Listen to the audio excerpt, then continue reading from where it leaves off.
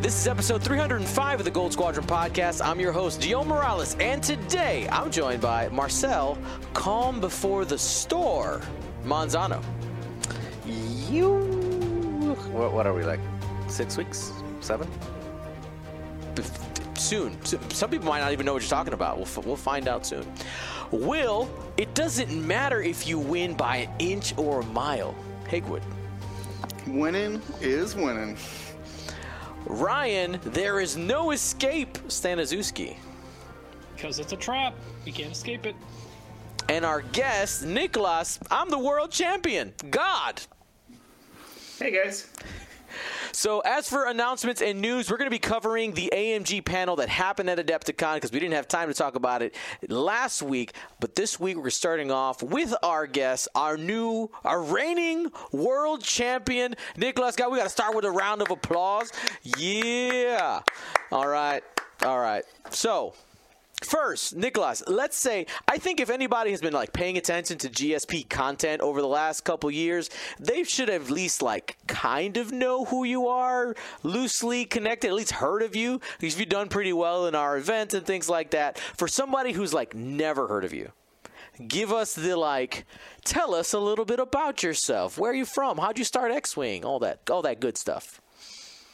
Well, a Swedish player. I started playing X-Wing about a year before 2nd edition came out. So I had all the good stuff there in the end and have been playing ever since. Mainly I started playing casually, but I'm kind of a tryhard sometimes, even though I have a tendency to keep sticking to my weird lists, and it's been working out lately, so just keep going on that. Yeah, so one of the big things Niklas has been known for is doing really well, getting he's won several Galaxies qualifiers. You win 2 of those or 1 of those? I don't remember. Or at least I think 2. Yeah. So, but with a list that is just a little different than what everybody else is playing. For anybody who's living under a rock, what did you bring for the World Championship?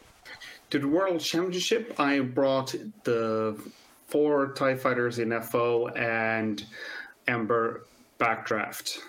So the regular 4 is just DT, Scorch, Gaelic, and Malorus. So now I know there's a lot of decision making that goes into what list you're bringing. Why'd you bring what you brought? It was sort of an evolution, because mainly I usually play Scum because I like the shenanigans.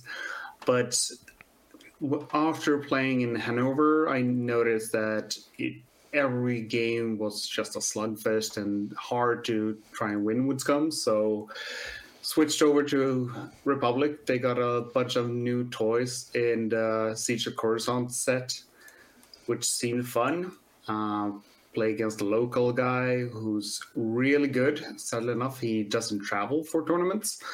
But when I played against him, I noticed that if you're using munitions and such, you don't really get 4 dice at range 1 in Republic. So I couldn't get any damage on 3 agility. So I switched over to FO, which has a really easy time to throw 4 dice consistently throughout their faction. So I just went with that and kept on jousting and forcing jousts everywhere. Also, Ember keeps being MVP in most games. And that was actually exactly where I was going. Looking at the 4 TIE fighters, those 4 are not a surprise, right? Because those are obviously the best 4 TIE fighters in FO. But the twist here is Backdraft and Ember. What about those 2 pieces? Why not bring a Silencer or a Whisper, which a lot of people are bringing with those 4 TIE FOs?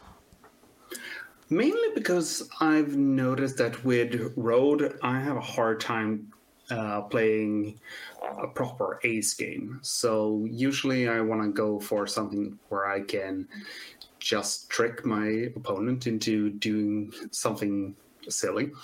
With Backdraft, that's usually just playing an objective and running away. and people keep chasing him. And every game, I leave Ember out to dry during the first rounds. And almost every game where people chase Ember, they lose because they engage with at least 2/3 of their list, and they don't kill Ember. And Ember just keeps dancing around, having elusive and lone wolf, and taking focuses all the time, and being squirrely. So Ember just makes sure that nobody engages with the rest of the squad, which worked out great for me, at least.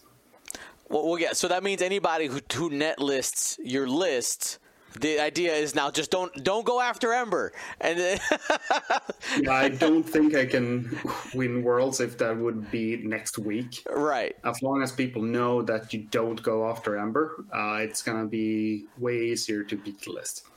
Well, it's one of those where it mattered. The strategy worked when it mattered.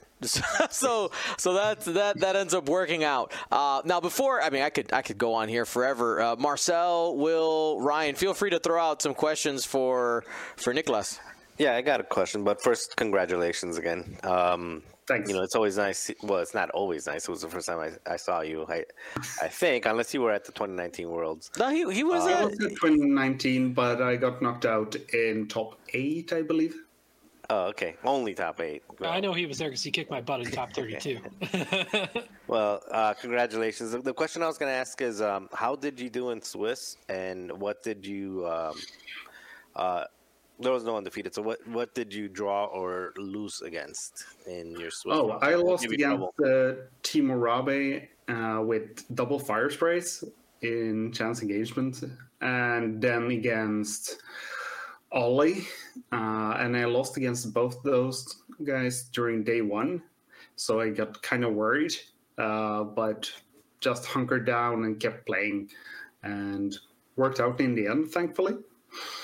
But yeah, I had a hard time against Ollie with his aces and Gideon, since I can't use any elusive or focus or rerolls anywhere.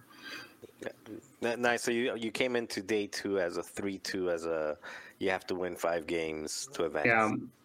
And so that was like this. So you were playing elimination from day 2. Yeah. Did not expect to go 8 straight wins from there.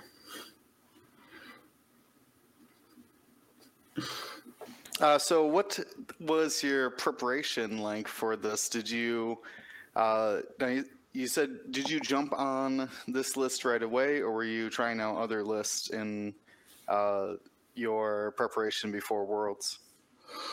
I tried out quite a few lists. I mainly just tried to find something that suited my playstyle, since sure, there can be good lists, but I don't really have that great of a playstyle when it comes to aces, but I can usually force a joust that I want in most instances. So I had to go through several iterations. So I tried out Republic, bought a bunch of new stuff for that, because apparently I hadn't even bought a core set for that. Tried out Resistance, tried out Rebels, not for long, and then landed in FO. But I had a lot of list building going on, but not a lot of play testing with each list. So I'm kind of limited at the moment how much time I could practice. After 13 games, would you make any changes to this list? To this list, actually, no. I'm really satisfied with how everything turned out. A lot of people have been questioning why I'm not using shield upgrade, but I haven't had one game where I felt, oh, I should have used shield upgrade here instead of advanced optics. Mm-hmm. I mean, I've been on the optics train as well. How often does everybody get shot? Like most of the time, you're bringing those focuses for offense anyway, so it makes sense to me. And if that elusive hits, it was a shield upgrade anyways. Yeah, and that hits rudely often, especially when you already have the focus. Yeah, if you are only taking one shot around, you're willing to spend that focus on defense with the elusive. Not a problem. Yeah. Usually what happens is someone dedicates their squad into killing Scorch or DT, and you just spend the focus for defense. Sure, you don't get the mods, but what usually happened was everyone went for Scorch first, managed to do 1 shield damage, which activated Fanatical, and then I'm still fine with spending focus. So Scorch usually never dies during the first engagements, and then you just run away, which does a lot of heavy lifting. So it works out.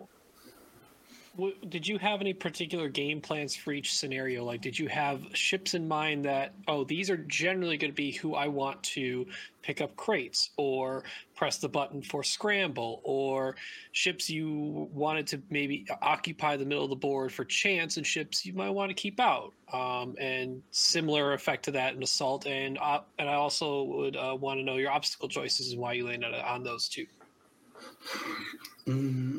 Mainly, I always set up in similar ways. So Ember was always meant to be on the side to get the scramble during scrambles and then force the joust through the other side of the board. With crates, backdraft always in the middle, picking up a crate. So I always deployed one of the crates deep in my starting zone, and I didn't really care about where the other crates went. Had several games where I could just force people to disengage, since I just go 5 straight and then let Gaelic or someone who's not really that important for the offense pick up a crate and come after the squad after a while. Because mainly it was DT and Scorch need to cover a distance and then start shooting. But mainly Scorch and DT didn't really do objectives, while Gaelic and Malorus, together with Backdraft and Ember, kept going for objectives. So they could split up, since I'm not really tethered to any of the other ships, and everyone went for their own objective. So usually I got at least 3 points on objectives each round, unless it's scramble. So there's an easy time picking up objectives. I mean, you definitely got the bodies for it. Exactly. And then, like I said, what was your obstacle choices? I didn't get a chance to see that, and why. I went with just the 3 regular gas clouds, and the main reason for that was just because I can still fly through them without any major consequences. I've had several games, like in top 8 against Nathan, I just 5 straight through a gas cloud. Hope to not roll any hits for the ion, and then don't, and claim center objective. Since you still get the actions, sure, I would have gotten the focus if I got ionized, but it's still a nice way to just keep the control area of the board, since I don't really have that much health, but it's nice to just go somewhere, take a focus, since I always take focus with advanced optics. Yeah, I guess I hadn't thought about it that way. When your ships basically are only ever focusing anyway, you're not really taking a risk if the position is really what you're after, and you have an opportunity for upside, like being able to claim something. Or in Assault at the satellite array, you're just there. You did the job. Yeah, they're done. Yeah. Also, getting ionized actually gives me a new dial, which is also nice. Free breaks included. Yeah. So, tell me, outside of the actual games themselves, like tell me about the after winning. Like, what did that feel like? What has like the last week been? How I'm assuming a lot of the people that from Sweden that didn't travel, that must have been quite the homecoming from your local group. Just just how was it? How did you celebrate that night? And how's it been for the last week? It's been kind of weird. I still haven't really come to terms with it. There's been a lot of handshaking everywhere I go, and a lot of congratulations. But yeah, it still feels weird. We went out to dinner after the day and went somewhere to just eat some steak, since I hadn't really eaten properly for a few days. But all the nerves just started to flow away.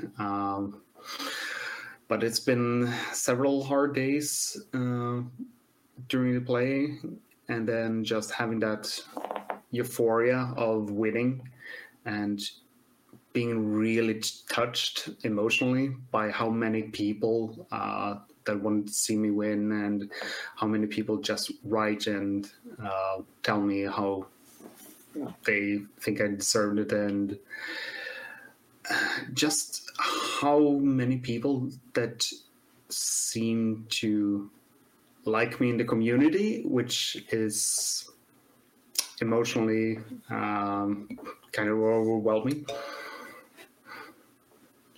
I mean, there's been a lot of emotions. From our side, we're always talking you up. We're like, Niklas, God, he's a cool guy. He's a great X-Wing player. Like that's my narrative all the time. So yeah, man, it's that's my next question. What do you got brewing? What's next? You're talking about scum that you didn't think was quite on par, but what things have you been trying out? Well, that's something that's kind of interesting for me, since now that Worlds is done, I've just been burning with desire to build new lists and try new stuff. So at the moment, I've been trying Sunfac with a bunch of droids, which has been a blast to fly, and just a bunch of random I5s in Separatist. Haven't really gotten to scum with anything good yet, but no Chemo's Gilas, huh? Not enough. No, I'm still hoping for that starter pack with Star Viper, Kirax, and Kimogilas. We just call it the Nicholas God Squad Pack, right? Yeah. I mean, I wouldn't be happy with that. You know what? Listen, I remember in previous World Championships, they'd give the World Champion just like a little edge in the game. You should just send them an email like, hey, as the World Champion, I'd really like to see this. I think it'd be really great, and you give them a big wink. Just send them a wish list. Yeah, just like please. It doesn't hurt to ask, right? And then I mean, think about it from their side. They have this great narrative, like after being inspired by world champion Nicholas God, we are releasing. Come on, like that just writes itself. That's good publishing, good copy right there. Now there are a couple of dramatic things that we got to talk about, and you know I was gonna bring it up. Let's talk about the Dice Cup. Let's talk about it. It's everybody's favorite thing. I'm working on the GIF right now. Like, it's going to be great. It's going to be part of the GSP chat. So, how'd you come up with your mojo with the cup? Is it something? If you always use a Dice Cup when you play in person, something newer, the steps? Usually something I only do during tournaments. Since I don't really use it in local play, it's a hassle to bring the cup. Can't really fit it in the bag. But during tournaments, I noticed that it's a good way for me to remove the anxiety of rolling dice. Since if I roll the dice on the table, I always can get that feeling, oh, I should have rolled better. Or Not something enough like wrist action. Exactly. Oh, I should have thrown them higher. Oh no, I see how that just blanked out. In the dice cup, if I just do a slight stroke of it or roll it, I don't get that feeling of, oh, I could have done that differently. It's just after I lift the cup, oh, okay. There are the results. That's what it is. To be fair, I hope more people start doing that. Not your patented rub and. No, they got to come up with their own. They got to come up with their own thing. But yeah, for sure. Especially me, I'm thinking like I might pick it up as well. Mostly for different reasons, though.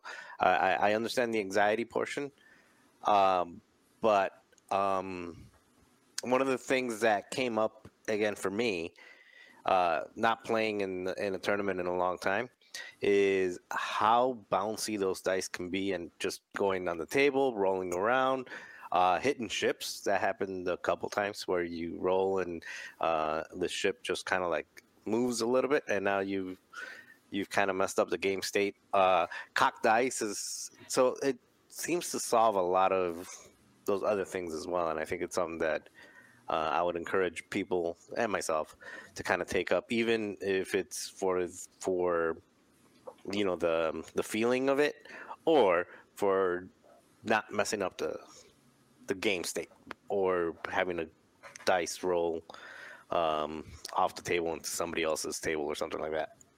Agree 100% because I'm a aggressive dice roller, so I've definitely had that happen where I just really want some result and then toss the dice over the table and then just mess up an entire block zone and everything falls apart.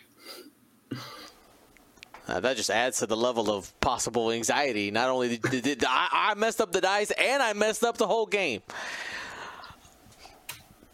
All right, so now we've learned that. We did kind of we suspected that there was some type of like a removal of the process in that when we were kind of speculating last week. So, but good job, gentlemen. Good job. Good sleuthing there. Now let's talk about the end of the game. Wait. It could also be magic. It could be magic. Was it magic? I'm just saying. I mean, from a certain point of view, it was good. It did a job. It worked out. Right? All right. So the game, in and of itself, it was a super exciting game to commentate and to watch. The turn that I keep thinking about is, so for anybody who doesn't know, the name of the runner-up was Andrew Cox. He was playing an Imperial squad, Darth Vader, Vermeil, couple of TIE fighters. And there was a fifth ship, wasn't there? Was there 5 ships or 4? It was 5. Yeah, Iden and the boys. Iden, there Vader, it is. and Farrell. So the turn where Vader does a K turn and ends up outside of that range 2, and you got those 2 objective points because Andrew decided, to create that space that he wanted to. Like, those 2 points were massive in the result. And of course, we didn't have a table mic there. Do you remember? Was there any discussion or any commentary from Andrew or maybe something you remember at the table about missing that center objective? Not much. I could tell from his body language that he wasn't pleased with the Reaper being out from center objective, because we didn't measure the Reaper the turn before since Vader was so obviously next to it. Right.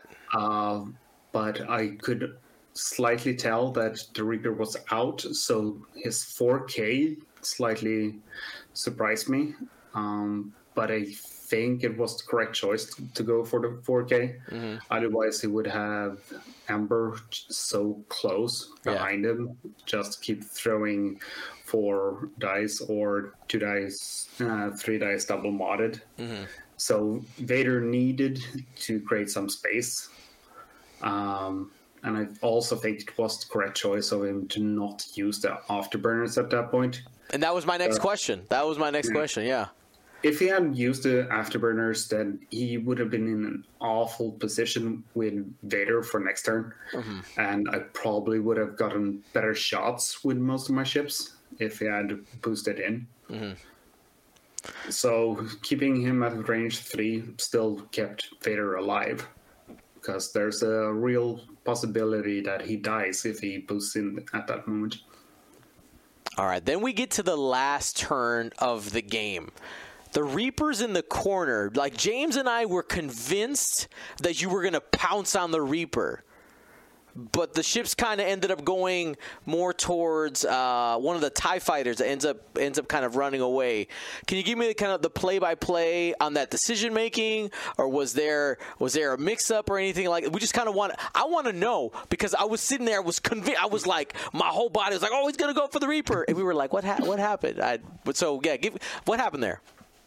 So during the last turn, it was just a common instance of gaming fatigue, more or less, because I was just mud in the head. Had you played 15 games of X-Wing or something? Like, I don't understand what.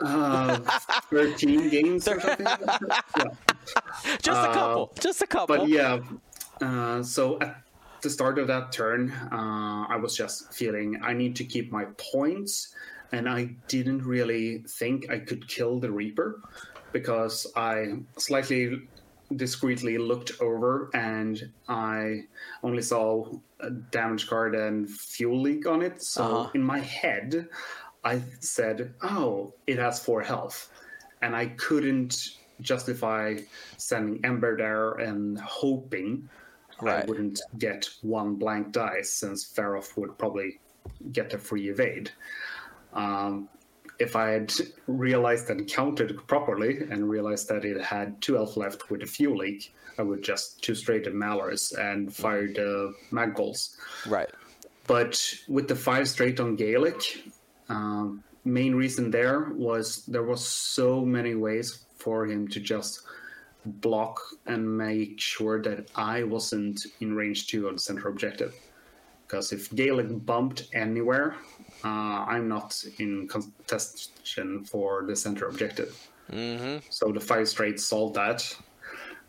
Backdraft couldn't do anything about it. 2 bank was the best option. I just hoped that he wouldn't get so much paint while he 4K'd. Yeah. DT in the corner, just brain fudge on that. I couldn't just too hard to the board edge and taking the focus. There was no reason for me to turn in. All right, cool. Well, thank you for giving us that insight. See, not everybody's willing to admit when they have a brain fart. You know, I know that happened to me all the time. So, I mean, but playing 13 games of X-Wing, 100% understandable. Yeah. Both me and Cox was feeling the fatigue at that point. For example, the one time you see when he did the 5 straight with, I think, Backstabber, and just flew past my entire squad. Yeah. I think he was planning on having that bump my Gaelic and just staying put and taking a focus. Since he could have saved him with Iden, since Iden never got spent. Right. Also, pro tip, children, Iden can only help TIE fighters, apparently. I got that pointed out to me afterwards. I was wondering the entire game why he was not spending the Iden charge on Vader or the Reaper. There we go. We learned. See, everybody, even the world champion, can miss a rule here or there. All right, so we finish that final round. We count up the points. It's a tie. For anybody who hasn't seen this, it's a tie. We go to the final roll off. I don't know. It doesn't have an official name, but essentially a road roll, a player order roll for it. Like how were you feeling in that moment, knowing that it comes down, like all of your work now comes down to this final dice roll? It was excruciating. That's a good word. Yeah, there was a lot of adrenaline pumping at that moment. But it was one of those, I felt I had done all I could do at that moment, since I just wanted Backdraft to survive in some way, which it didn't, but it was one of those, either he survives or not. It's just a simple die roll. Thankfully, the die roll in the end came to my conclusion as well. But yeah, it was very exciting to have that last roll be the decider. That's awesome. And I really appreciated your points last week as well, that roll could have just been any of the other shots in the game. Yeah. Which is true. Yeah, and that's I mean,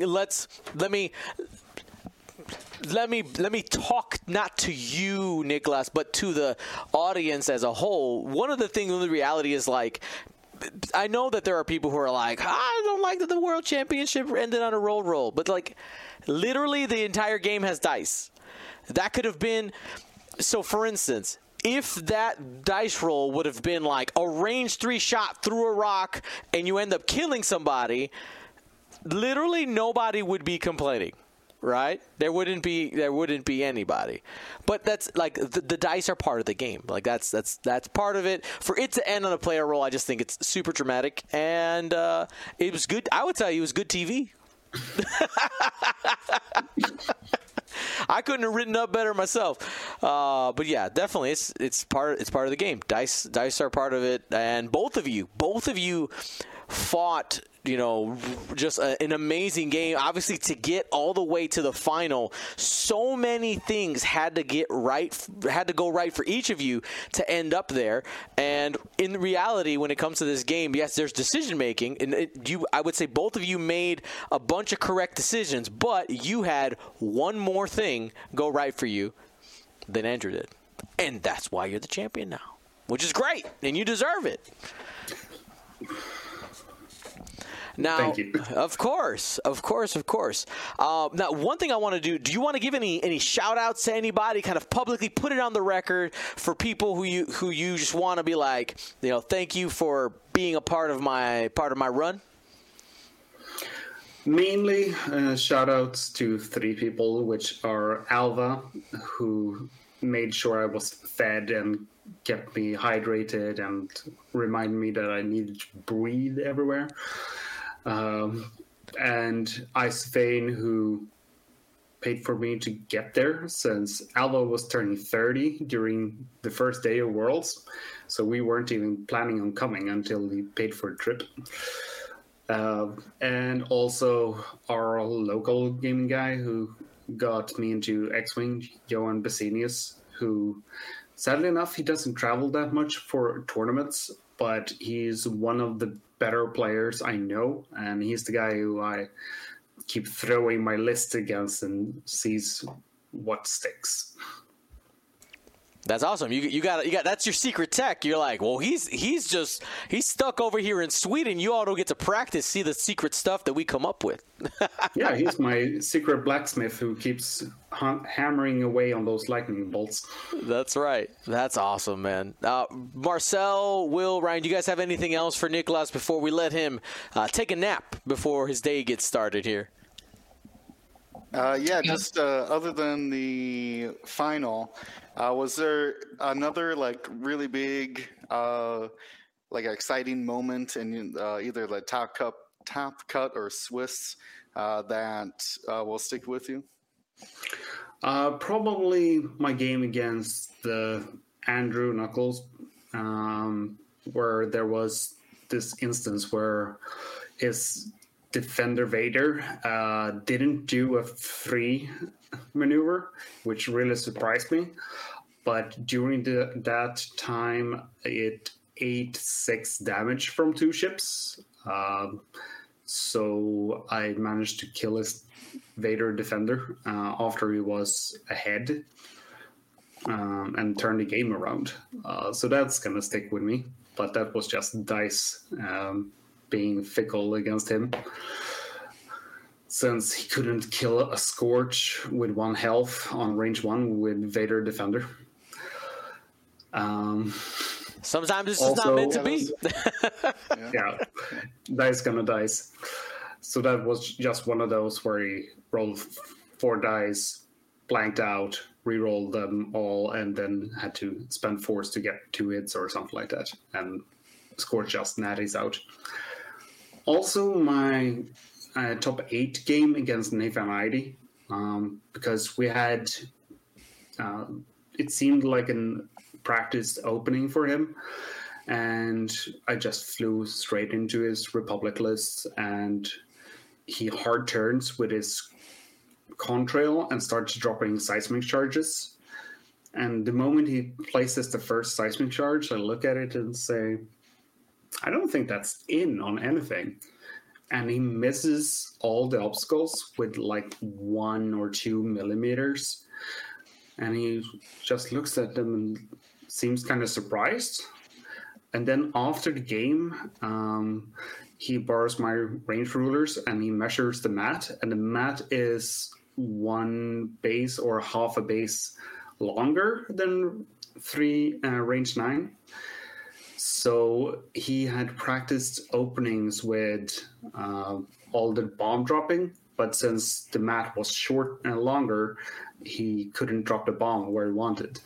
So it messed up all the openings, and all my ships just survived not taking any bombs. Wow. It's good to have that level of practice, but also that's an instance where if you're too autopiloted into it, sometimes some minor differences can occur.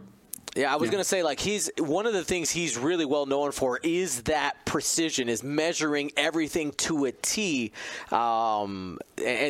See 2022 Adepticon, right? Like that is... No, don't see it, burn it, delete it. It might involve somebody on the cast. He doesn't want to talk about it, but yeah, and yeah, well, that variation on the mats, like that's just part of the game, right? You got to do that. So I'm assuming it seems like that ship ended up getting measured from the edge rather than kind of from the outside. I don't know how he measured out that setup, but I did notice that it felt practiced, especially that they just didn't hit any of them, and it was so close to all of them, which was the surprising bit. I bet. But also one thing during that match was a testament to how high adrenaline there was in all the games during the Top Cut.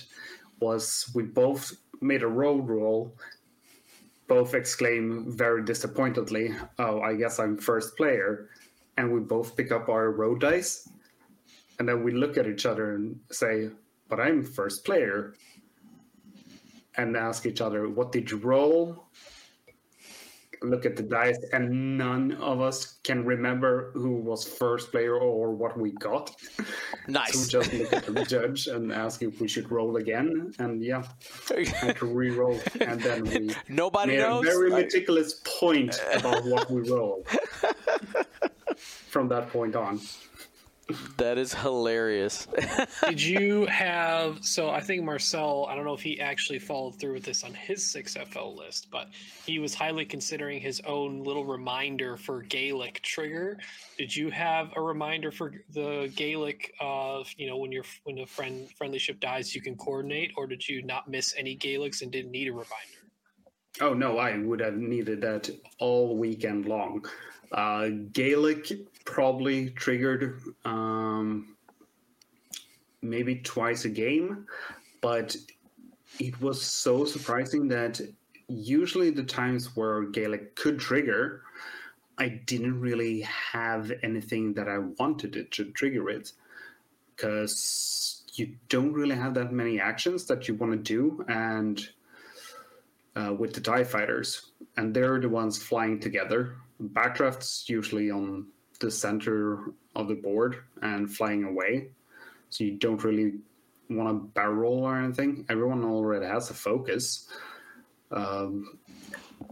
If anything, Ember might want to take a boost, but Ember's on the other side of the map playing Lone Wolf and tag with everyone else. So usually what happened was just I took a barrel just for positioning, but there was nothing happening with Gaelic that was super game changing. Well, not even a target lock. That seems like a good thing that you can give airships that don't normally can take that action because they prefer focus because you have advanced optics and need it for defense. Yeah, I did take target lock sometimes, but usually it was better for me to just take a barrel out. So either I took less shots or I could just one hard in next turn.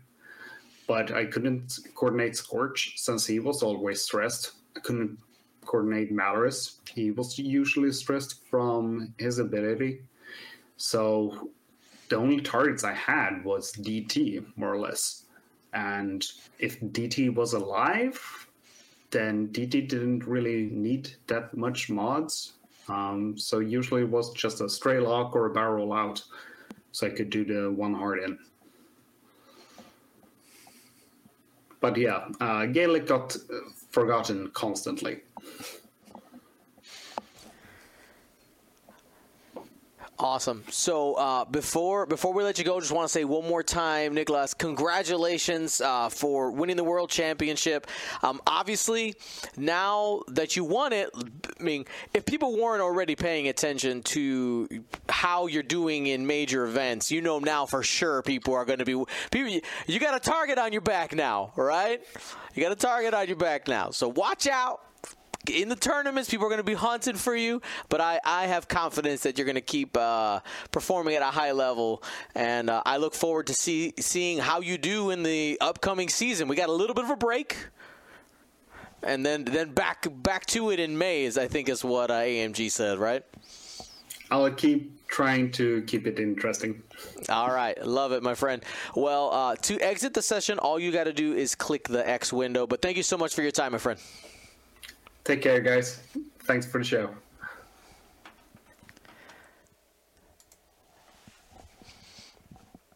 He's a cool guy. Like, I remember the first time I met Niklas at Worlds, I was like, I want to be your friend, was like how I felt. I don't know, you ever meet somebody like that, you're like, that person, I think I want to be your friend. I judge a lot of people. No offense to anybody, but I judge you on your list. And yeah, when you see something like that, when Championshiion, I'm like, oh yeah. There you go. Respect. These are the cool ships. Respect. Hawks and Championshiions. This guy's cool. Speaking of cool though, Dion, what's cooler than some brand new information? What? Oh, it's teed it up. Let's go. That was a really slow segue. I was like, what? All right. I didn't get it. I didn't hear any ice cold. All right, so let's go ahead and we'll reposition this a little bit. But yes, at AdeptCon, we did talk about this a little bit live on stream. By the way, as we're getting set up here, if you didn't catch the live recordings of the World Championships, you got a couple of options. If you want a go at your own pace and watch whatever you feel like at first, go to our Twitch channel. All right, go to our Twitch channel. The entire archive is open. You don't have to have a sub or anything like that. It'll be open up until when we release all of the YouTube footage. Or you can watch game by game on YouTube. Right now, we're releasing 2 games a day, and we're starting all the way at the beginning of the LCQ. If you want to have that nice, easy, slow drip, watch a game or 2 a day, you have that option as well. So you can go full smorgasbord or little by little. But everything has been edited, uploaded, it's scheduled, and it's just going to start popping up in your feeds. I think as of right now, all 5 games of the LCQ are up, which means tomorrow, which starts with, or not tomorrow because they don't come out on Tuesdays because we have the podcast on Tuesdays, but then it means a Wednesday, you'll have round 1, 2, and it goes all the way 10 rounds of Swiss. And then, of course, when it gets to the top cut, I spread it out just a little bit. Top 8, another day, top 4, and then the final has to have its own day of release. It has to. It's a must. But here at Adepticon. AMG had a panel. Shout out to our streaming friends, the Professional Casual Network, because their event was over. They were brought in by AMG to go ahead and have a camera on their slideshow, and we're going to talk about the X-Wing presentation. We're going to go slide by slide, speculate, talk about what we knew already, what we didn't know, and we're starting right here. Ryan, what do we see on slide 1? We see another laid out image of what we've already been made aware of prior to Adepticon, which was the starter packs for each faction, starting with the Rebels and Galactic Empire. This slide pertains to the Rebel Alliance.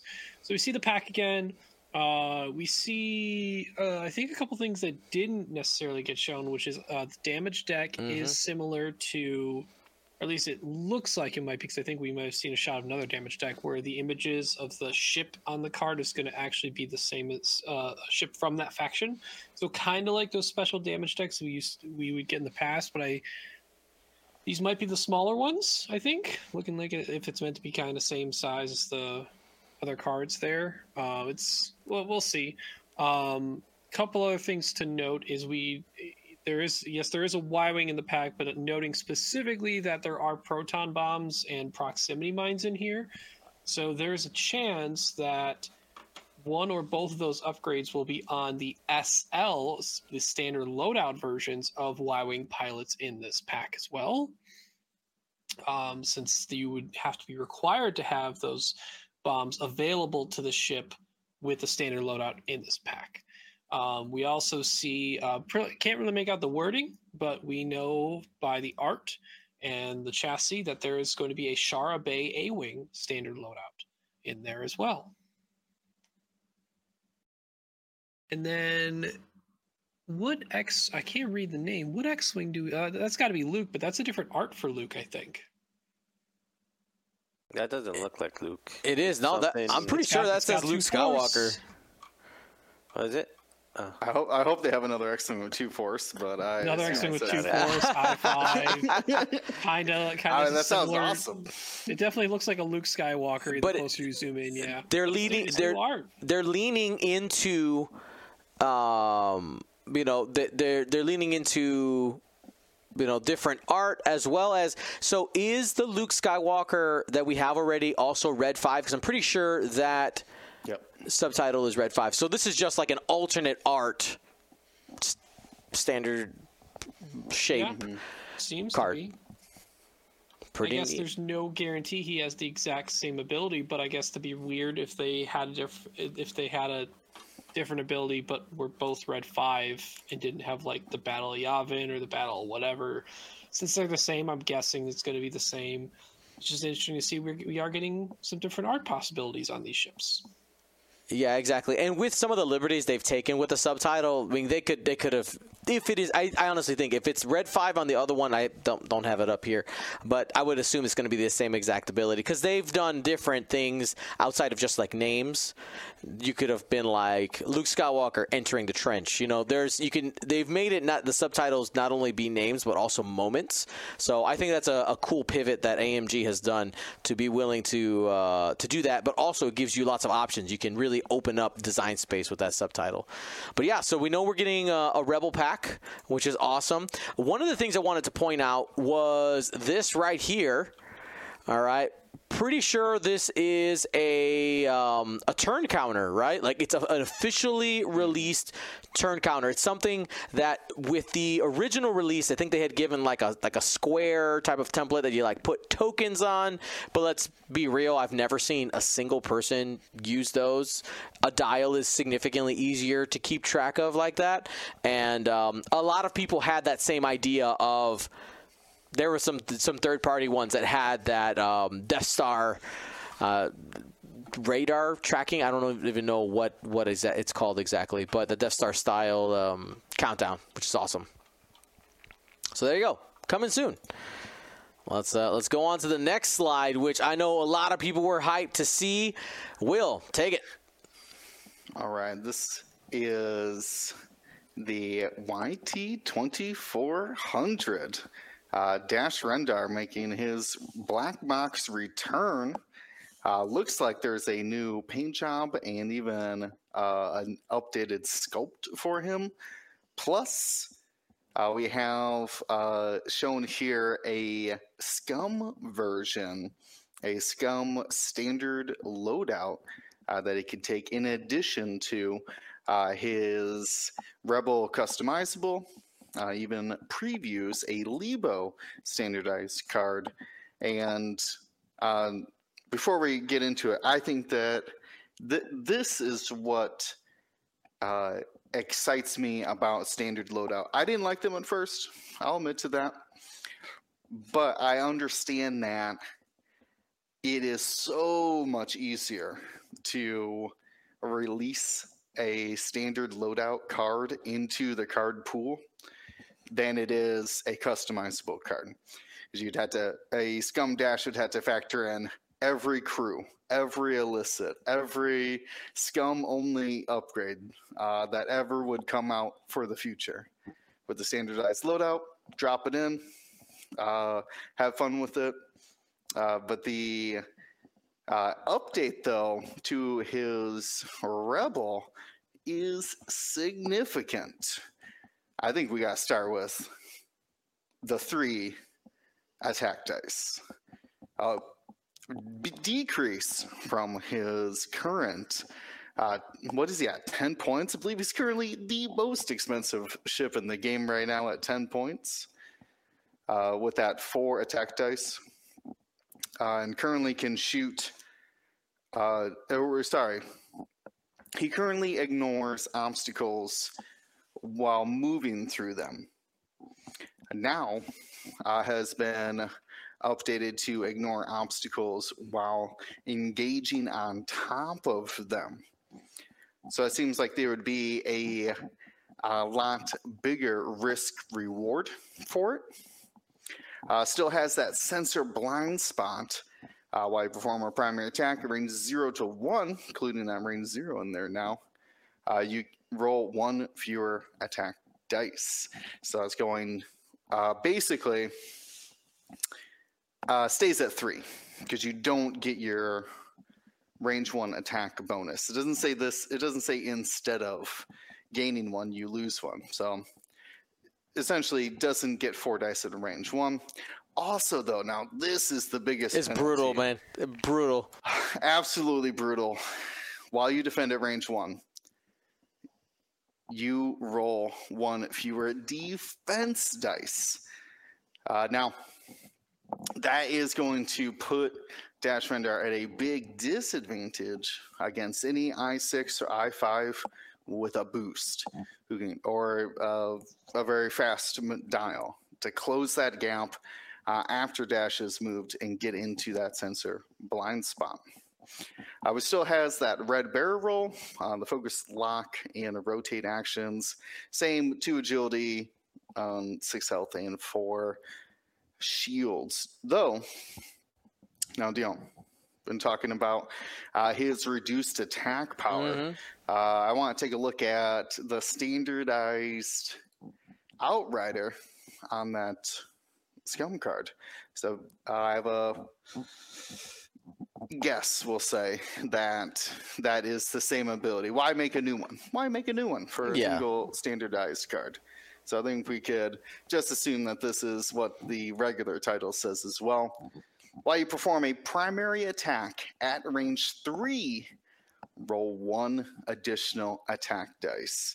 While you perform an attack that is obstructed by an obstacle, you may change one of the defender's evade results to a eyeball result. Built-in juke. So juke and with trick shot can still get up to a 5 dice attack. And it is assuming that's the same. Well, that's TBD, but right now, does the, I'm looking at your screen, does the standard have trick shot? No.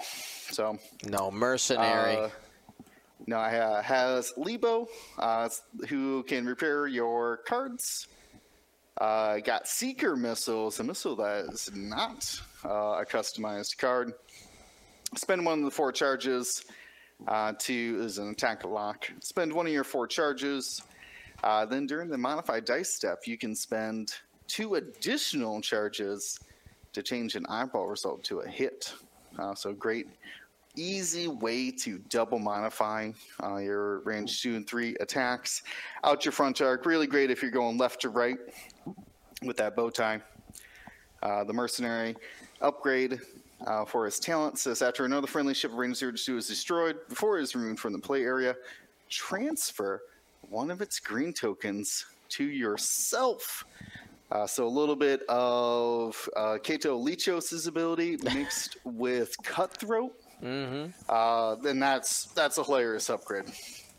Just hoping that your friend with a focus perishes in front of you, so you can take it for yourself. I'd really like to have a fully modified shot here. So if you want to kick the bucket, I'd be all right with it. Yeah. So that's very interesting. Does it have any other abilities on there? Just the blind spot and I think the scum pilot is his actual pilot ability the same as the rebel one? I don't think it is. No, it is different. It's about stress. That's right. So if we recall, the original Outrider did deal with this, where when you move through obstacles, you got to remove a red or orange token. So that was taken out potentially of the Outrider itself and put into the scum pilot here. Kinda, because in this case you transfer it. You just don't eliminate it. It says after you gain a red token as a result of moving through or overlapping an obstacle, you may transfer that red token to a friendly ship at range 0 to 1. Yeah, so that's strain and stress. Could you imagine the shenanigans? Okay. And Ion, sorry. So here it is, right? Imagine if you got an Ion token, right? You're a big base. You can handle 1. But what if you, dial in a move that you don't want to go fast for now on a friendly ship, and you're like, I feel like ioning my friendly ship instead, and they could do a 1 straight or a 1 bank. Yeah, cheeky. So actually, a little bit of... we'll give that ion to Finn Rao. Let's slow down that 2 bank a little bit to a 1 bank. Yeah, could be. I mean, you can't guess on that or bet on it, but it'll still work. Is there any way to force yourself to take ion tokens? Not as a result of an obstacle, though. Not as a result. It has to be through the as a result of moving through or overlapping an obstacle. Got it. I thought Dooku Crew for a sec, but Dooku Crew only affects the modified dice step now. Yeah, so they changed it up. All right, cool. We're safe. We're safe mostly. We are. For now, we're safe till those 5 dice range 3 shots come in. No, so I do want to ask you guys. Going back to the rebel ability for a second here. There's Lebo, which we can't see any of it, so it's not at the end of something, acquire something. Yeah, and after you perform a calculate, I assume get another calculate, because that's how they can make it on par with. I don't know. What if it's people. After you perform a calculate, you may perform a lock? Jeez, sign me up. But the regular dash ability, though, being able to ignore obstacles that you are overlapping. Now, during the engagement phase, it no longer ignores cargo that's dropped or the spare parts canisters, because you can always shoot on those, right? Now, 2 things though. You ignoring the effects of the obstacle would prevent, just like Kira, just like landing struts, you could shoot through it without them getting the obstruction bonus, correct? That's literally the wording on struts. Yes. Yep. Okay. So, with that, before we get not just like theorizing lists, but just obstacles, we're used to dash flying through debris because you could shoot off of those. But now I feel like his preferred obstacle is the gas cloud. Almost no penalty because the obstruction you would get for the shot cancels out the single strain. What is your guys' thoughts on that? Are you trying to fly dash on top of obstacles now, though? I mean, if it protects myself from getting range 1, yeah, actually. Okay, so you're thinking of using it as a buffer, like when I said, like, whether I overlap it or not, I'll use it as I would need to. But I'm using obstacles with dash to keep people out of my sensory blind spots. Yeah, sure, to give them something that they can't boost through. Yeah, and I mean, gas clouds, obviously. But you do want to get all the way through. I don't think you want to purposely land on them. I think you probably get more confident with your, like, pull this fit or not. But, I mean, you still want to complete the maneuver so you can get your action. Sure. I mean, there's, like, force, there's K2SO, like, you could find modifiers. If you land on any obstacle right now in the game, you skip your perform action step. So even though you've overlapped and you can still shoot on it with dash, you're not getting any actions unless, like you said, outside effects, or for modifiers you put a force crew or force gunner on it with the custom versions. Oh, yeah, I mean, and if it happens to be a rock, you're risking 2 of your 10 hull. Now, you can still Bree, so getting that guaranteed stress. If you get blocked into it, can you still, because it's not your action step, can you still focus stress, or it's not part of your perform action step? You certainly can. So if there's a vulture on an asteroid, crash right into it. You're going to take the asteroid damage, but right. And that's I think the important part that we got to think about is one of the things that made dash so desirable is people chucking 5-6 dice attacks while being able to essentially mostly ignore obstacles when it came to the activation step, right? And really what you were looking for when dash was legal was to not end your turn on an asteroid. That's essentially what dash players were looking for. Now you really gotta make some choices. I feel like the difficulty level for setting up the most optimized dash shot has gone up a bit. Now, here's a question. Do you remember, I was looking through my notes, I didn't see anything that refuted this. Are they going to be coming out with a customized version for Scum? A customizable version for Scum? They said. Did they say? I have that as a big I don't know. No, they said only through the standard loadout. Only through the standard. That's a very safe way to do it. Which, I mean, that's what I was saying. That, like, I mean, he's too many variables to just throw a single pilot into a faction that has, let's be honest, Kira crew. So right. If you don't know Kira crew, you could just ignore an obstacle completely. Yep. Which would be, I mean, just, chef's kiss, put them right together. I definitely do like these. I mean, the Scum version, this SL Dash, I think it looks good. Curious on the point cost, but the loadout, what's there between Mercenary, the Seeker missiles for more coverage, Lebo to help with those damage cards, the Outrider title ability, his ability being, to me, the Scum version a little more desirable than the Rebel version. And what do you guys think? I mean, my assumption is at least 7. Like 7's the number they're shooting for here. I mean, you were talking about points? Yeah, for points wise. Comparing it to a 6-point Rebel Falcon. 6-point Rebel Falcon, while very good. Rebels have their own issues of point costs right now, but yeah. Oh, sorry, I meant Scum Falcon. Scum Falcon is the 6-point one. But it's only got 1 agility. It's got a lot less health. Actually, technically, it only has 1 more health than this one. And I feel like this has got to be better than waiting for Han to find an obstructed shot on a stress target. Yep. So how quickly does this become the Boba Kanan plus dash?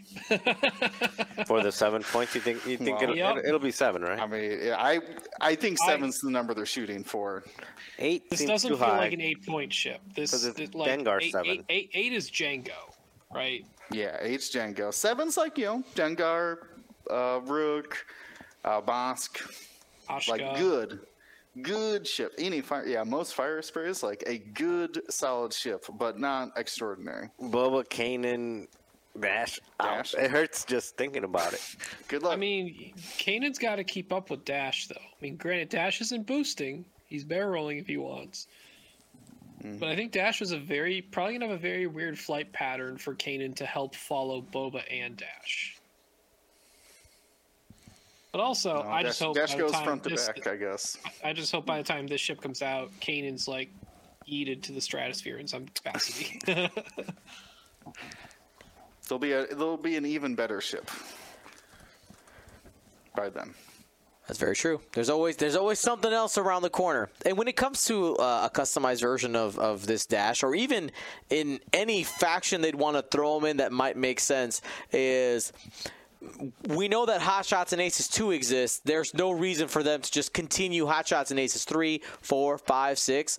If another version of Dash or any pilot for this ship were to come up, that'd be a way to do it. One of the questions is, I know, like, we know that Dash and Lebo are in here, but if I'm not mistaken, was it in Star Wars Rebels where we saw a YT-2400? It was Iron Squadron? Iron Squadron. Yeah, Yep. they were out of Lethal, I believe. Yeah, so I could see that being a standardized loadout for Rebels. Like I'm blanking on the character name, but he was the son of the Phoenix Cell, Admiral leader guy. And there was like a droid, like 2 other kids. Like, yeah, you have like the gunner kid. I mean, that's what I'm really hoping for in the future. Whenever like there's maybe a Ghost VCX SL card, that like you just get the cast of characters as upgrades and what they do. love it. All right, let's keep the party going here. Marcel, here you go. All right. So this is for the starter pack, correct? Or no, it's actually a bomber. This is the separate release of the standalone release of the Dual TIE pack. SA bomber. Comes with 2, I see. All right. So the TIE SA bomber, just at the front there, we read Tomax Brex. It's been such a long time. I don't know if it has the same ability, but it says Initiative 5. It still has to attack, to evade, 6 hull, and 2 charges. The charges are, after you perform a barrel roll action, you may spend 2 charges. Oh, it's recurring. You recur 1. You may spend 2 charges, and if you do, you gain a focus token. And they don't have... Are they linked? They're not linked, right? Oh, yeah, linked to barrel roll. Yeah. So basically, barrel roll... All focus the link. actions. Woo! Whoa, barrel roll, focus, target lock, every other turn. And then it has Nimble Bomber. If you would drop a device using a 1 template straight, you may use a bank template of the same speed. Actually, not using a 1, using a template. So if you have Bombardier, you can also do like the 2 back and the Exactly. 2 banks. And you choose, so you choose either or. First of all, that's a crazy ability for an I-5 pilot that can target lock focus every turn. What is and he is shooting, chugging the plasma torpedo. I-5 double mounted plasmas. Let's go. That's pretty good. And then he also has the True Grit, which is a new, I believe new, talent. At the end of the activation phase, if you are not strained, you may gain 1 strain token to remove 1 non-lock red or orange token. So what that means is that you can move, barrel roll, focus, target lock, and then at the end of activation phase, remove that stress token. To gain a strain, right? Then K Gain a turn. strain. Yeah, I mean, with keeping that lock. Yeah, K-turn, keeping that lock maybe, or K-turn, that's your charge off, and then you come back. I mean, and you become get a your 1 charge agility back on. ship to turn your whole dial blue. That's Seems crazy. pretty good. That is crazy, and that's every turn, right? True grit is every turn, yeah. Mm-hmm. But you can't be strained. So if you do say that a turn, you're going to be strained, and you couldn't do it the turn after. Sure. But yeah, no, that's crazy. And then it also has ion bombs, regular ion bombs that it can throw in 3 different places. I mean, I feel like here's the question: is the way that the ability is set up? You're choosing whether or not you're going to use his ability to do the ion, like a sick ion bomb placement, or an objective placement or something like that. Because you have to either spend them off of the. Oh no, it's recurring on his card. Never mind, I read that incorrect. Cancel. Yeah, you do have to spend bolt charges, so it's every other turn. Say, we'll assume turn 2, because you're coming in to shoot that torpedo. So you're not going to be able to shoot it until turn 4 after that. That seems really good. Pretty valuable in assault, where you want to barrel roll into a zone for assault while still getting a token. Mm-hmm. No, defensively, yeah. If you happen to be flying away. Well, you get that anyway, right? When you. Oh no, that's every other turn. Yeah. Yep. Every other turn. Yep.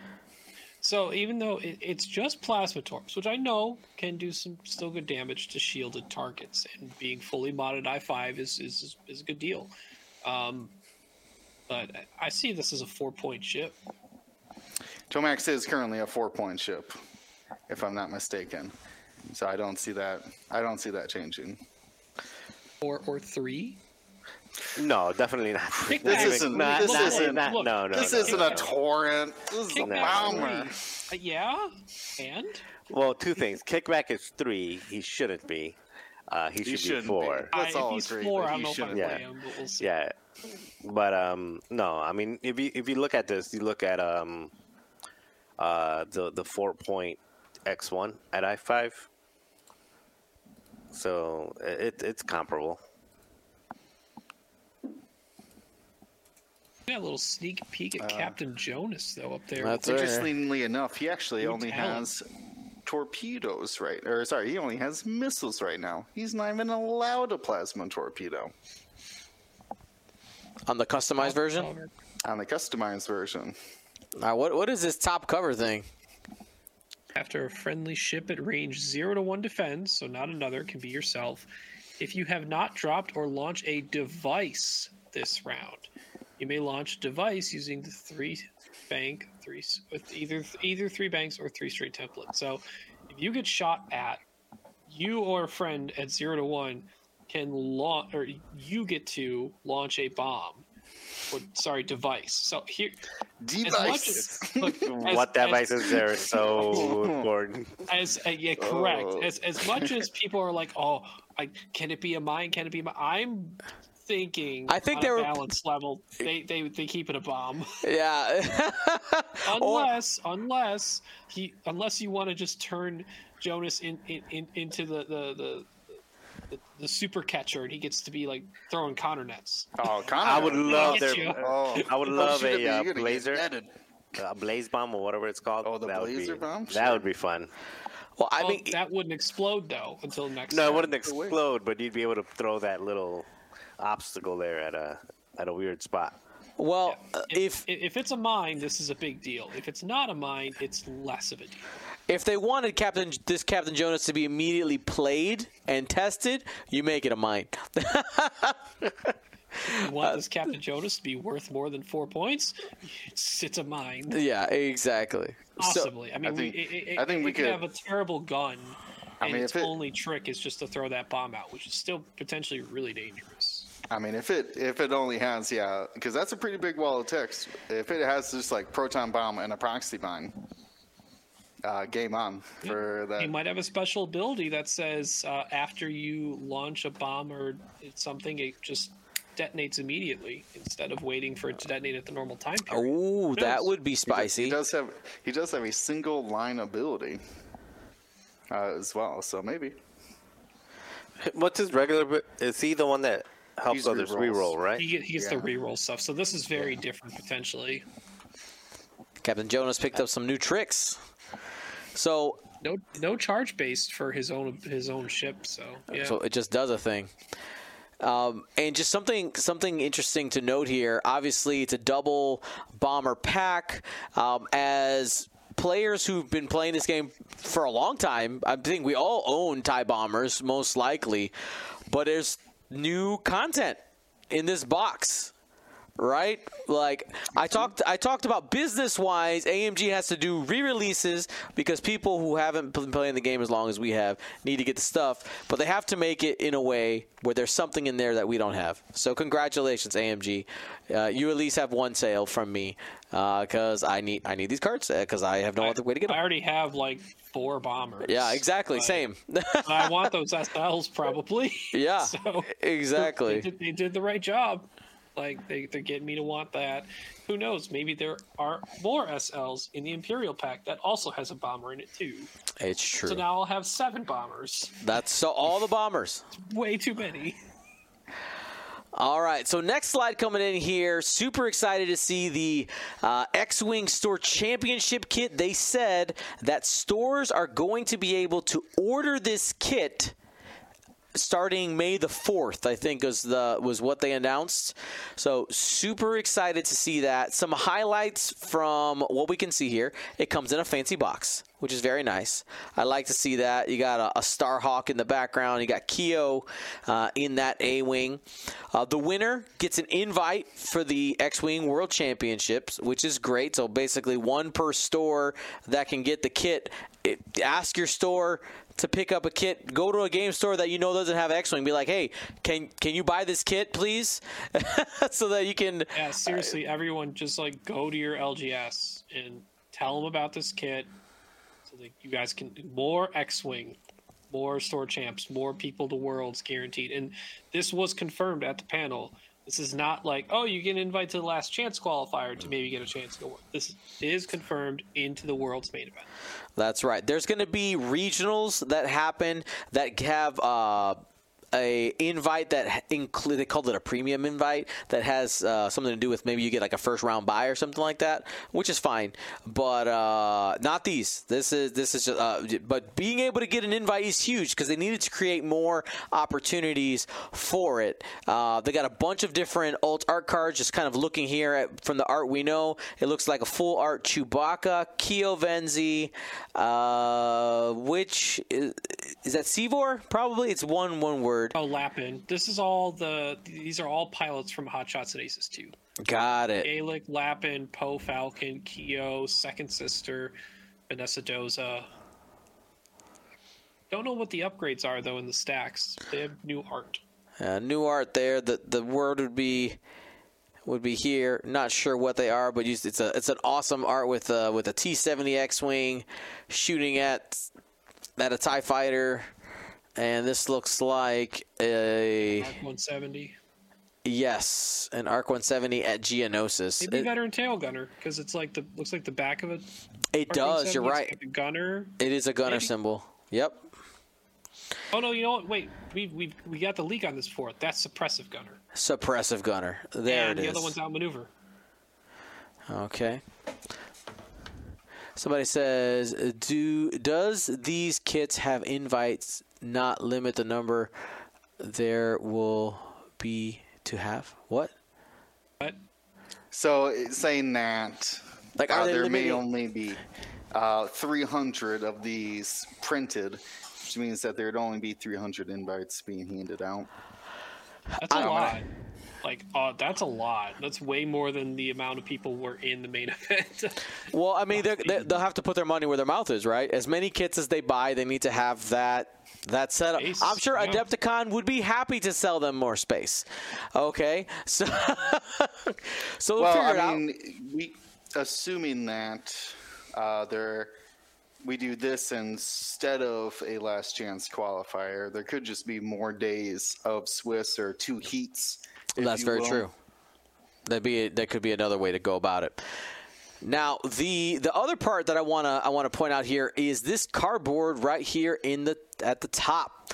So we had been talking about different theories of how AMG could get objective tokens and scenario-based official pieces in people's hands. Here it is. It's very obvious what it is. You got 5 shapes that are those scenario tokens. You got 3 player tokens is what those are on the other side there. I'm assuming we have blue on one side, red on the other. There's the range 1.5 ruler on the bottom. And there's a bonus token in the middle that I'm not sure what that would be used for. You guys have any guess? This like greenish. Are we sure that whole thing isn't a new scenario? I was gonna say, It I don't could think be. any of our current objectives are escape crafts. It could be. I mean, there would be a great opportunity to release a new scenario in our set, but they're being consistent with the pieces, which is great. Yes, Yeah, you that'd could be- use those objectives for anything else. It's just whatever the picture's on there. But they could theme it around the new scenario they show up with the store kit. It'd be pretty cool, insane if part of the tournament was that only the final round or the final must be played in like this new scenario. Has to be Add it to the whole rotation. Add to the whole Yeah, rotation. I assume. Yeah. It'll Why be would you added hold to it the back, rotation. right? You want to let more people play that scenario. I mean, there could be a format that could be a single scenario throughout the day of your choosing. If you didn't want to, say, play all the scenarios. I just have heard of tournaments that are like, we're playing extended, no ban, chance only, right? Like just to get those people who are, we'll say, On the reluctant. fringes? Yeah, they're like, I want to play my. The thing is, I love playing or used to like playing, right? Sure. So that could ease them into this. But I mean, what other way of announcing a new scenario, drawing up hype for the game, is this kind of store kit? I'm sure they'll have information about the scenario, so we could start practicing, formulating strategies. But yeah, I mean, it's got to be something. Chasing down escape crafts. I don't know. Do you think they fly around? It is a ship. from Why going wouldn't in the it? mall? It could. Do you think that little black thing is a mall that you got to keep them out of? Maybe they're drifting towards it. You got to go save as many people as you can. Huh. I'm Could be. Could be. anything. Yeah. Very exciting. It'll be fun. I'm excited to see what they end up coming up with for these for the store championship. I know, like, store championship season, outside of Worlds, I think store championship season is my favorite season because it's the time where we get to. I feel like as a squad, as like local players, you get to see each other the most because you're grinding. It's like every other weekend when that season comes up, you guys you're hanging out, you're getting to play some games, and like I know by the rules that I go by is if I'm going to a store championship, if I'm not in the running to win it anymore, I gotta leave. But at least I got a chance. I can show up, hang out with people, and have a good time. But I'm excited to see store championships roll around. It is something that I've been ringing the bell. You gotta have store championships. You gotta have them now in order to revitalize the game and bring some excitement. And hot dog, here we go. Now, speaking of more excitement here, Ryan, what is this tasty treat? We have an organized play kit, more of like an event style kit called the Children of Mandalore. Not as much designed on the competitive level, but a kit designed with a specific scenario or event play in mind for more on the casual end.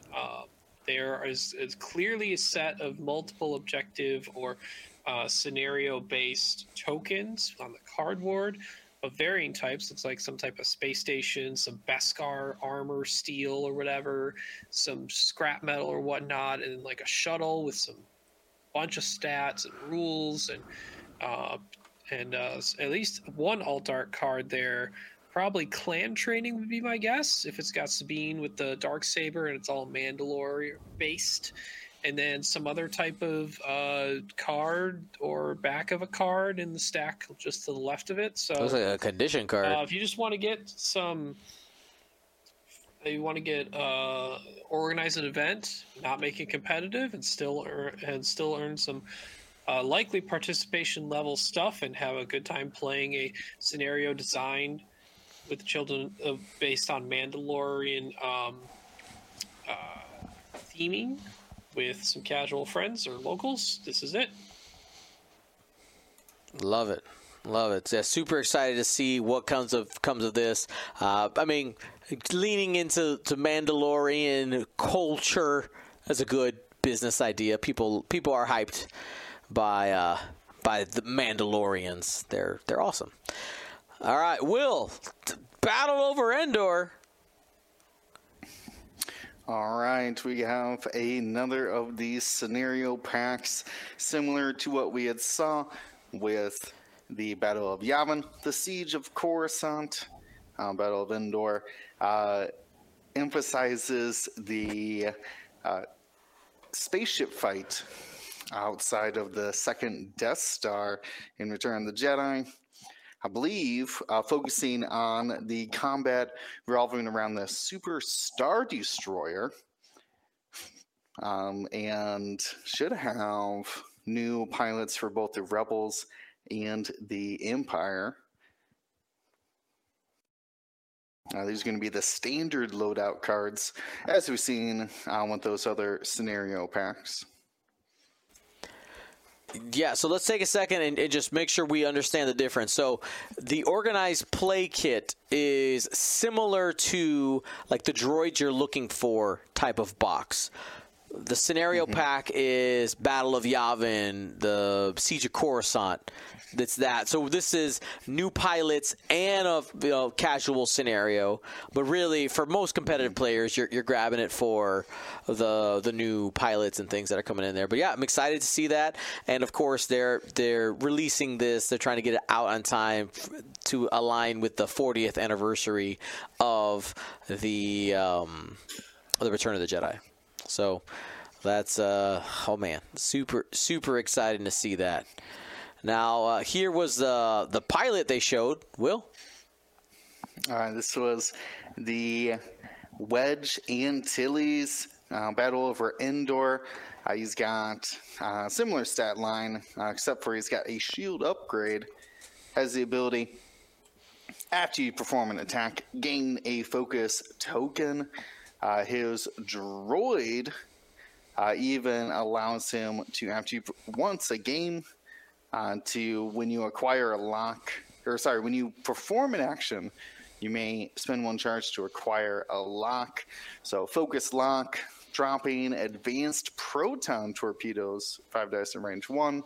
Got Predator for rerolls 2, which is offensive heavy. Love to see it. Has It's a Trap while defending. If there are more other friendly ships than enemy ships at range 0 to 1. So if you're flying in formation, you can reroll one of your blank results. So if you got a wingman and you're not in a scrum, you can reroll your defensive things. But really, Dion, this is what interests me. They fixed the standardized S-foils. So previously they would have attack, run, which was fine because their X-wings are locked in attack position. They were never going to close them. So in this, though, Wedge still has the ability to boost as an action. It's actually on his action bar. But because his S-foils are locked now, he would gain a deplete token for boosting. So it equates to almost the exact same thing, except for if you want to try to focus droid into a lock and then boost into for advanced proton torpedoes, that deplete token will still take you down to 4 attack dice. I mean, it's still 4 attack dice, but he still took 3 actions and got into range 1 to blast something. So yeah, it's still pretty good. I just really like that detail because that's one of the problems with standardized cards is that you can't flip anything. You can't have any changing of cards like an X-Foils configuration. So that's beautifully fixed, keeps it pretty much the same. But now, because they can now assume, Dion, that you have a deplete and a strain through those new core sets, they can start putting more of those deplete and strain abilities right onto the cards. I'll be honest. I understand the how the cards that flip work, but sometimes I have always had trouble remembering to flip those type of cards. I prefer abilities that don't deal with like, oh, you forgot to flip a card. I guess I messed up the game. Oh, sure. Yeah, exactly. It's the remembering. It was a choice before of like, well, am I going to want to boost? So it is a little bit easier now. You always have that boost open. And I did want to mention something I actually just now noticed. Thanks, first-time caller. This has a barrel roll into red focus as well. Oh, spicy. So not only can you get 3 actions, focus, lock, boost with your droid, you can also barrel roll, lock, red focus to blast that advanced proton torpedo as well. This will be one heck of a shot. Our R2A3s acquire, so you could even acquire the lock after the boost reposition. If you needed to catch range. Yep. That's true. But also, to specifically make sure we get this correct, Wedge needs to hit on his attack to have his ability work. Oh, his regular to get that. Yes, he doesn't gain the focus if he doesn't hit. It's not just attack and you gain a focus. You do need to actually hit. I mean, they gave you enough tools to do it. If you don't hit, that's your own fault. Roll better. Well, come on. It's not Wedge that gets the lesson agility, right? You could still get 3, and so could your opponent. So yeah, that makes me transitions into a guesstimate for his price. I mean, without that reduction, the natural kind of outmaneuver-esque ability, there's no way that this can be the 6-point Wedge we're used to. No. Especially without Pro Torps, it'd be able to take its own advanced Proton Torps. So granted, you do have more reposition linking. You do have the one time a game where you get to do an acquire lock. You do have Predator. You do have a okay ability for a little extra defense, and you have an extra shield. But I could see them. You're putting still him at I6, 6, but yeah, I could see them putting him at 6 points. But I think he should be 5. If I'm not mistaken, the I-5 Battle of Yavin is only 5 points. Yep. And that one does have a proton. Yep. Yeah. And a pseudo ability. An ability with a little bit more conditions than you're attacking. But still has the reduction agility type effect. Only on primary. Yeah, I think it's primary, and you got to have friendlies somewhere. You got to have like a friendly in front of you. It's going to be the question of how do they value that initiative 6, right? So I mean, I'm still paying 5 points for this. Like those reposition linked actions, the Predator, the offensive mods he gets, the extra defensive rerolls and tokens. Like this could be a pretty cool cat out there. It's Baffle wondering if this becomes the cheapest I6 if it's 5. No, Sienna Ree is currently 5 points at I6. There you go. And there may be more than just that, but that's the first one that comes off the top of my head. Marcel, take a look at Captain Yor. All right, Captain Yor, I4 Defender.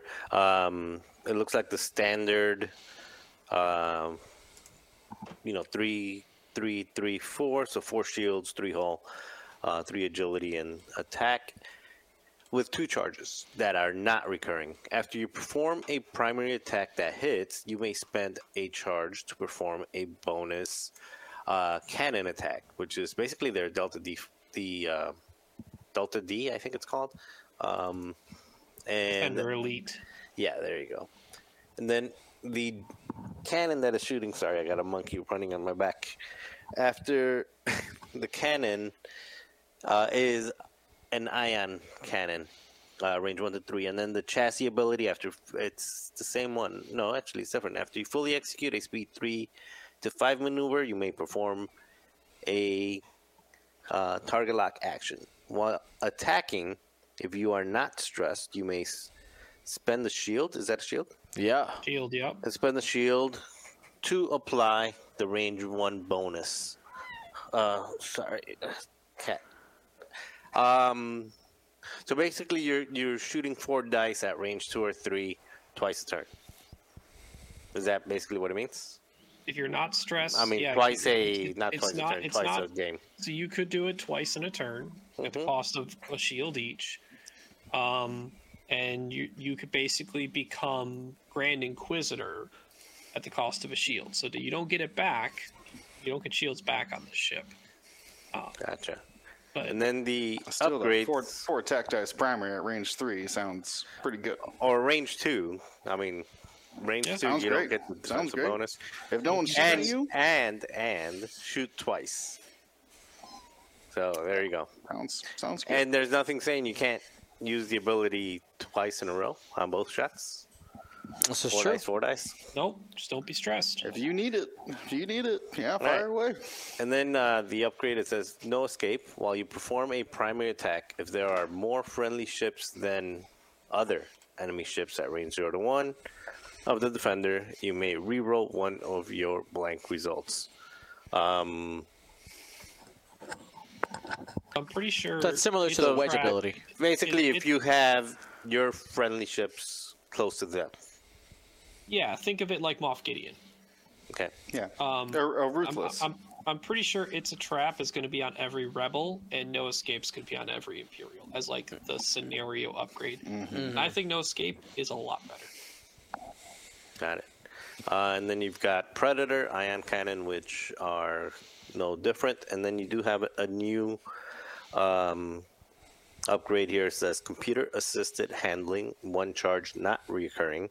After you fully execute a maneuver, you may spend a charge to perform a boost or barrel roll action. Woo, spicy. So basically, it's a charge of.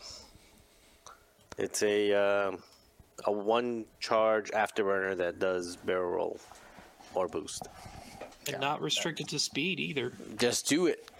Just do It's it. got evade link barrel roll on the ship now, not just evade base. It seems like this pack, they really You leaned don't into. get the free evade though, right? No. No. That free evade is You gone. get, I mean, you get lock. You just don't get focused evade. This is a much angrier defender. Right. Very angry. It's Don't have time for defense. Just flank and shoot. I wouldn't mind if defenders had all of them had this as. I think The we can all ability. agree about full throttle free evades. Hard to design around, we'll say. Yep. So they're like, how about we just get rid of it? So here is what I was gonna say is, it seems like the Battle of Endor, they're really leaning into like speed and power rather than defensiveness. Right? Like they just really, really aggressive. This is like the final battle between the Empire and the Rebellion. Like it's pretty cool. I like the design space. And then the last slide that we got was AMG showing off the artwork to one of the Alpha class Star Wing configuration cards. So they're going to be re-releasing. They didn't say when, they didn't say what, they didn't give us any pilots, just this piece of art saying like, hey, essentially it's one of the next things in their queue for X-Wing is they're going to be working on the Alpha class. Now here's my question for you, my friends. I think they've released 4, are there 4 pilots currently in extended? 5? We have 2 generics and 3 It's uniques. Karsabi and Hatchet Man. Those are the two yes. named pilots. Karsabi, I don't know. Yeah, exactly. The one everybody flew. Everybody knows that one. Will's being facetious, if you guys can't tell. Just in case. Just in case. There might be somebody. We've flown a lot of Star Wings. Yes, we so, have. Yeah. So here's the question. Yeah. Do we... I mean, how much of a redesign... All right, let me back this up. the Star Wing in 2.0 pre-scenarios was not something that people were playing. It had been priced out where it wasn't really good enough value for it to be played. With scenarios, without any changes to the pricing, the current pricing, do Star Wings like make it into the game at their current price as is, no changes? Let's pull up the SB because they are expensive. I believe they're 5 points each for that Karsabi and generics, and 6 points granted, 21. An impressive loadout. Right. For Major Vendor, who is technically a 3 agility ship most of the time, kind of. Exactly. But yeah, they need to. It's a delicate balance, though, with a lot of things. Is that they need to feel like a heavy, like weapons platform. Mm-hmm. But at the same time, though, you need to get a cheap one out on the board. To me, I think it would be interesting to see if they make any changes to those configurations. Right now we have Arsenal loadout, which gives you the ability to fire missiles and torpedoes when you have a lock. And we have Assault, which lets you shoot cannons while you're disarmed. I'll be interested to see if they maybe transfer some of that into a ship ability, or maybe even split those off into say like 2 different pilot cards where like Vendor can only take the art, like his chassis ability on Vendor's card is Assault loadout. Right. But somebody like Karsabi only gets the Assault configuration. Could be a way to like a standard loadout, force the upgrades on these ships.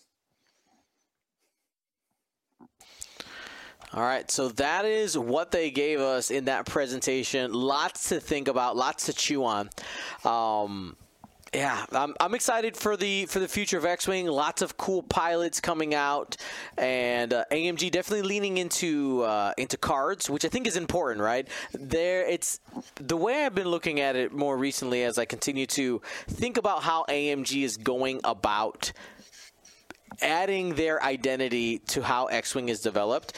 As they release these different ways to release cards through the scenario packs, and of course their re-releases as they add new pilots, is they're leaning, of course, into scenarios, they're leaning into objectives, but also trying to find that balance where ideally everything has a place. Now here is our last discussion question, or maybe something to have the people think about. We can maybe hit on this next week. Is one of the narratives I'm seeing on Reddit and on the Facebook pages are people saying like, so glad World was awesome, that was great to see, loved watching the games, can't wait for the next big point change. Does there have to be a big point change? What does that mean? I feel like we're in a pretty good place. There are some things that could be tweaked. Don't be tripping. I know some of you are like, but that one pilot I hate. Again, I'm sure some things can be tweaked. But I feel like AMG has managed to find like a pretty good place where there was a pretty big diversity in ships.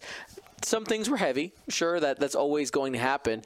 But I think the changes at this point are going to be smaller than a big overhaul. I think the days of like, hey, look, everything is changed, won't be back, at least for a significant amount of time. Can remind me, in the last, it wasn't really even a points change. It was when Hot Shots and Aces and the Siege and the Yavin cards were coming out. Mm-hmm.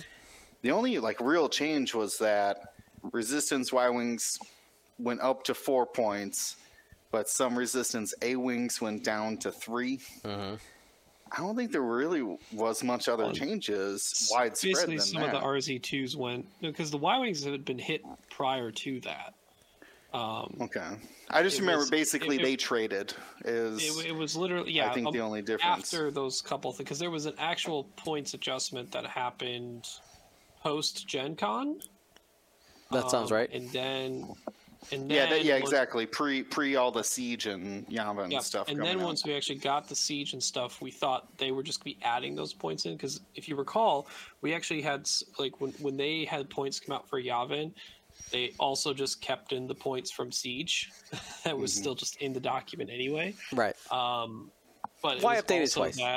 that they also adjusted the RZ2s to kind of go down one across the board, minus I think ZZ. Yeah, so it seemed like they were taking that slow approach, maybe even like one faction at a time, especially because Resistance wasn't getting new scenario cards. They were one of the 3 factions that weren't getting a Siege or a Yavin card. So they, at that time, they felt they needed some adjustment for that. But I mean, obviously the Hotshots and Aces made a big splash in their points. And I think that, honestly, to me, that's been enough to reinvigorate list building. But, I mean, I do want... hard to say. I like the new points, not because I think something's wrong with the game, because I want to look at lists differently. Right. I want to rebuild lists. That is the exciting part, when you get like everything has changed. We go, we know nothing now. Oh yeah. Back in the day, we were like, okay, well these 16 pilots all went down a point, right? And all of these 20 pilots went down 2 points.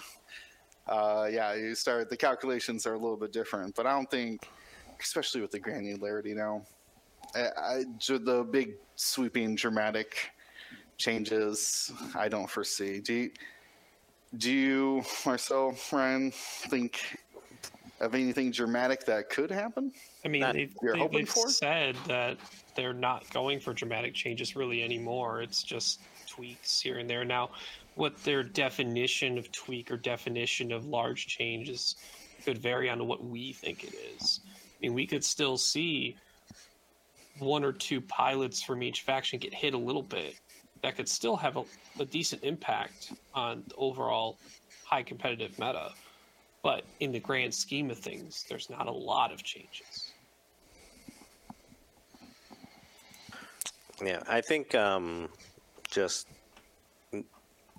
don't think there's anything in there that's probably ban worthy. The only change that I would definitely want to see is just something with Kanan, whether it's just reduce the loadout so you can't take Molinder or something, just to make it a little bit less oppressive. And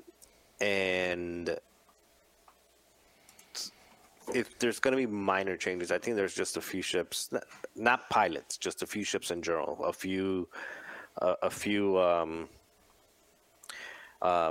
ones like the B-Wing, for example. The B-Wing's kind of forgotten. I know that there was one in the Cup, but it was like probably the only one in the tournament. But I mean, is that because we were wrong and we're doubting the B-Wing? No, because it turns out double modified proton torpedoes is good. Could you honestly recommend a B-Wing to someone that was going to go to a competitive event? No. I'm just posing the question. Yes, I think there's a few tweaks that you can make, not to nerf anything. I don't think anything is ridiculously overpowered. There's a couple things that are probably not fun to play against, which Kanan would be one. I'm still not a fan of Defender Vader, and Defender Vader I would love to just see, if we're not going with the ban, I would love to see like a 0 loadout Defender Vader. It is still amazing. It's still free. I got a better idea of, like the 7B, split elite and full throttle and up all the full throttle ones by a whole point. Or just Defender Vader only exists as the elite version. Ooh, ban the full throttle. Got Yes, him. please get out of here. I think actually in the comics or whatever, whenever he did fly a Defender, he just said, "Give me all the offense. Yeah. Make it more angry." Correct. That's All true. right. I mean, even like they really don't have to change points to change lists dramatically. A couple banned cards, a couple changed loadouts could be enough. Adding someone a missile that they never had before, a torpedo Yeah, slot on too. somebody that never has had one before could be enough to open up new list building opportunities. Personally, my favorite thing that I want the most so far is I want Maul Infiltrator to go down to 7, but since they like their big important characters to have a lot of loadout, just ixnay the Torp slot, keep the same loadout. I would like a good 7-point ship in Separatist. Personally. I know people like the regular Dooku. I don't. I like Maul. Give me two shooting twice. I honestly, there are so many low agility ships that need help, like, especially munitions-based ones. Your Y-wings, your B-wings, your HMPs, they're just getting torn up. Me and James counted small base single agility ships. It's so bad. And we count at Worlds. We counted like less than 10. Yep. I would never recommend a small base 1 agility ship to anyone right now. And it's sad because B-wings are cool ships. I love them. Y-wings should be seen more on the board because they are one of the more iconic Rebel ships. Also, 3 different factions. So Yeah, right. Like the Y-wings aren't Republic, Scum, Rebel, and Resistance. 4. oh, there's 4. I forgot the Republic 4. ones. Yes. So many you forget about them. So, I mean, it's more likely that those ships really just need a full redesign, which I would love AMG to do. Like, actually give them a chassis ability, actually not make them fully reliant on munitions, right? Like, give them a 3 dice attack primary, and just munitions will just do a little more. Maybe add like a utility like Mag Pulse, or just more damage like proton torpedoes. Who cares? Those Y-wings slap in real canon. Like They do. They do real damage. They're not piddly little lasers, and they're all only munitions and bombs do damage for them. They mostly are in shots in the movies where they get shot by TIE fighters and die, but then you get the cool ones in Rogue One that just, yeah, sure, they do their ion bomb run or whatever, and Zori Bliss in Episode 9, those lasers be mowing some stuff. It's good stuff, man. It is good stuff. Well, with that, we'll definitely be back next week talking about more X-Wing, looking to the future. I feel like we're coming up, my friends, on another GSP showdown. I feel like that's probably something that should be around the corner. All right. I know Ryan went to go get his belt. I knew it. It's about time. We wrapped up the World Championships. We'll start cooling down, finish, of course, breaking it all down. And then we have to see who takes home that GSP title. We'll talk more about that later, friends. But for everybody here at Gold Squadron, be smart and be safe. Gold Squadron.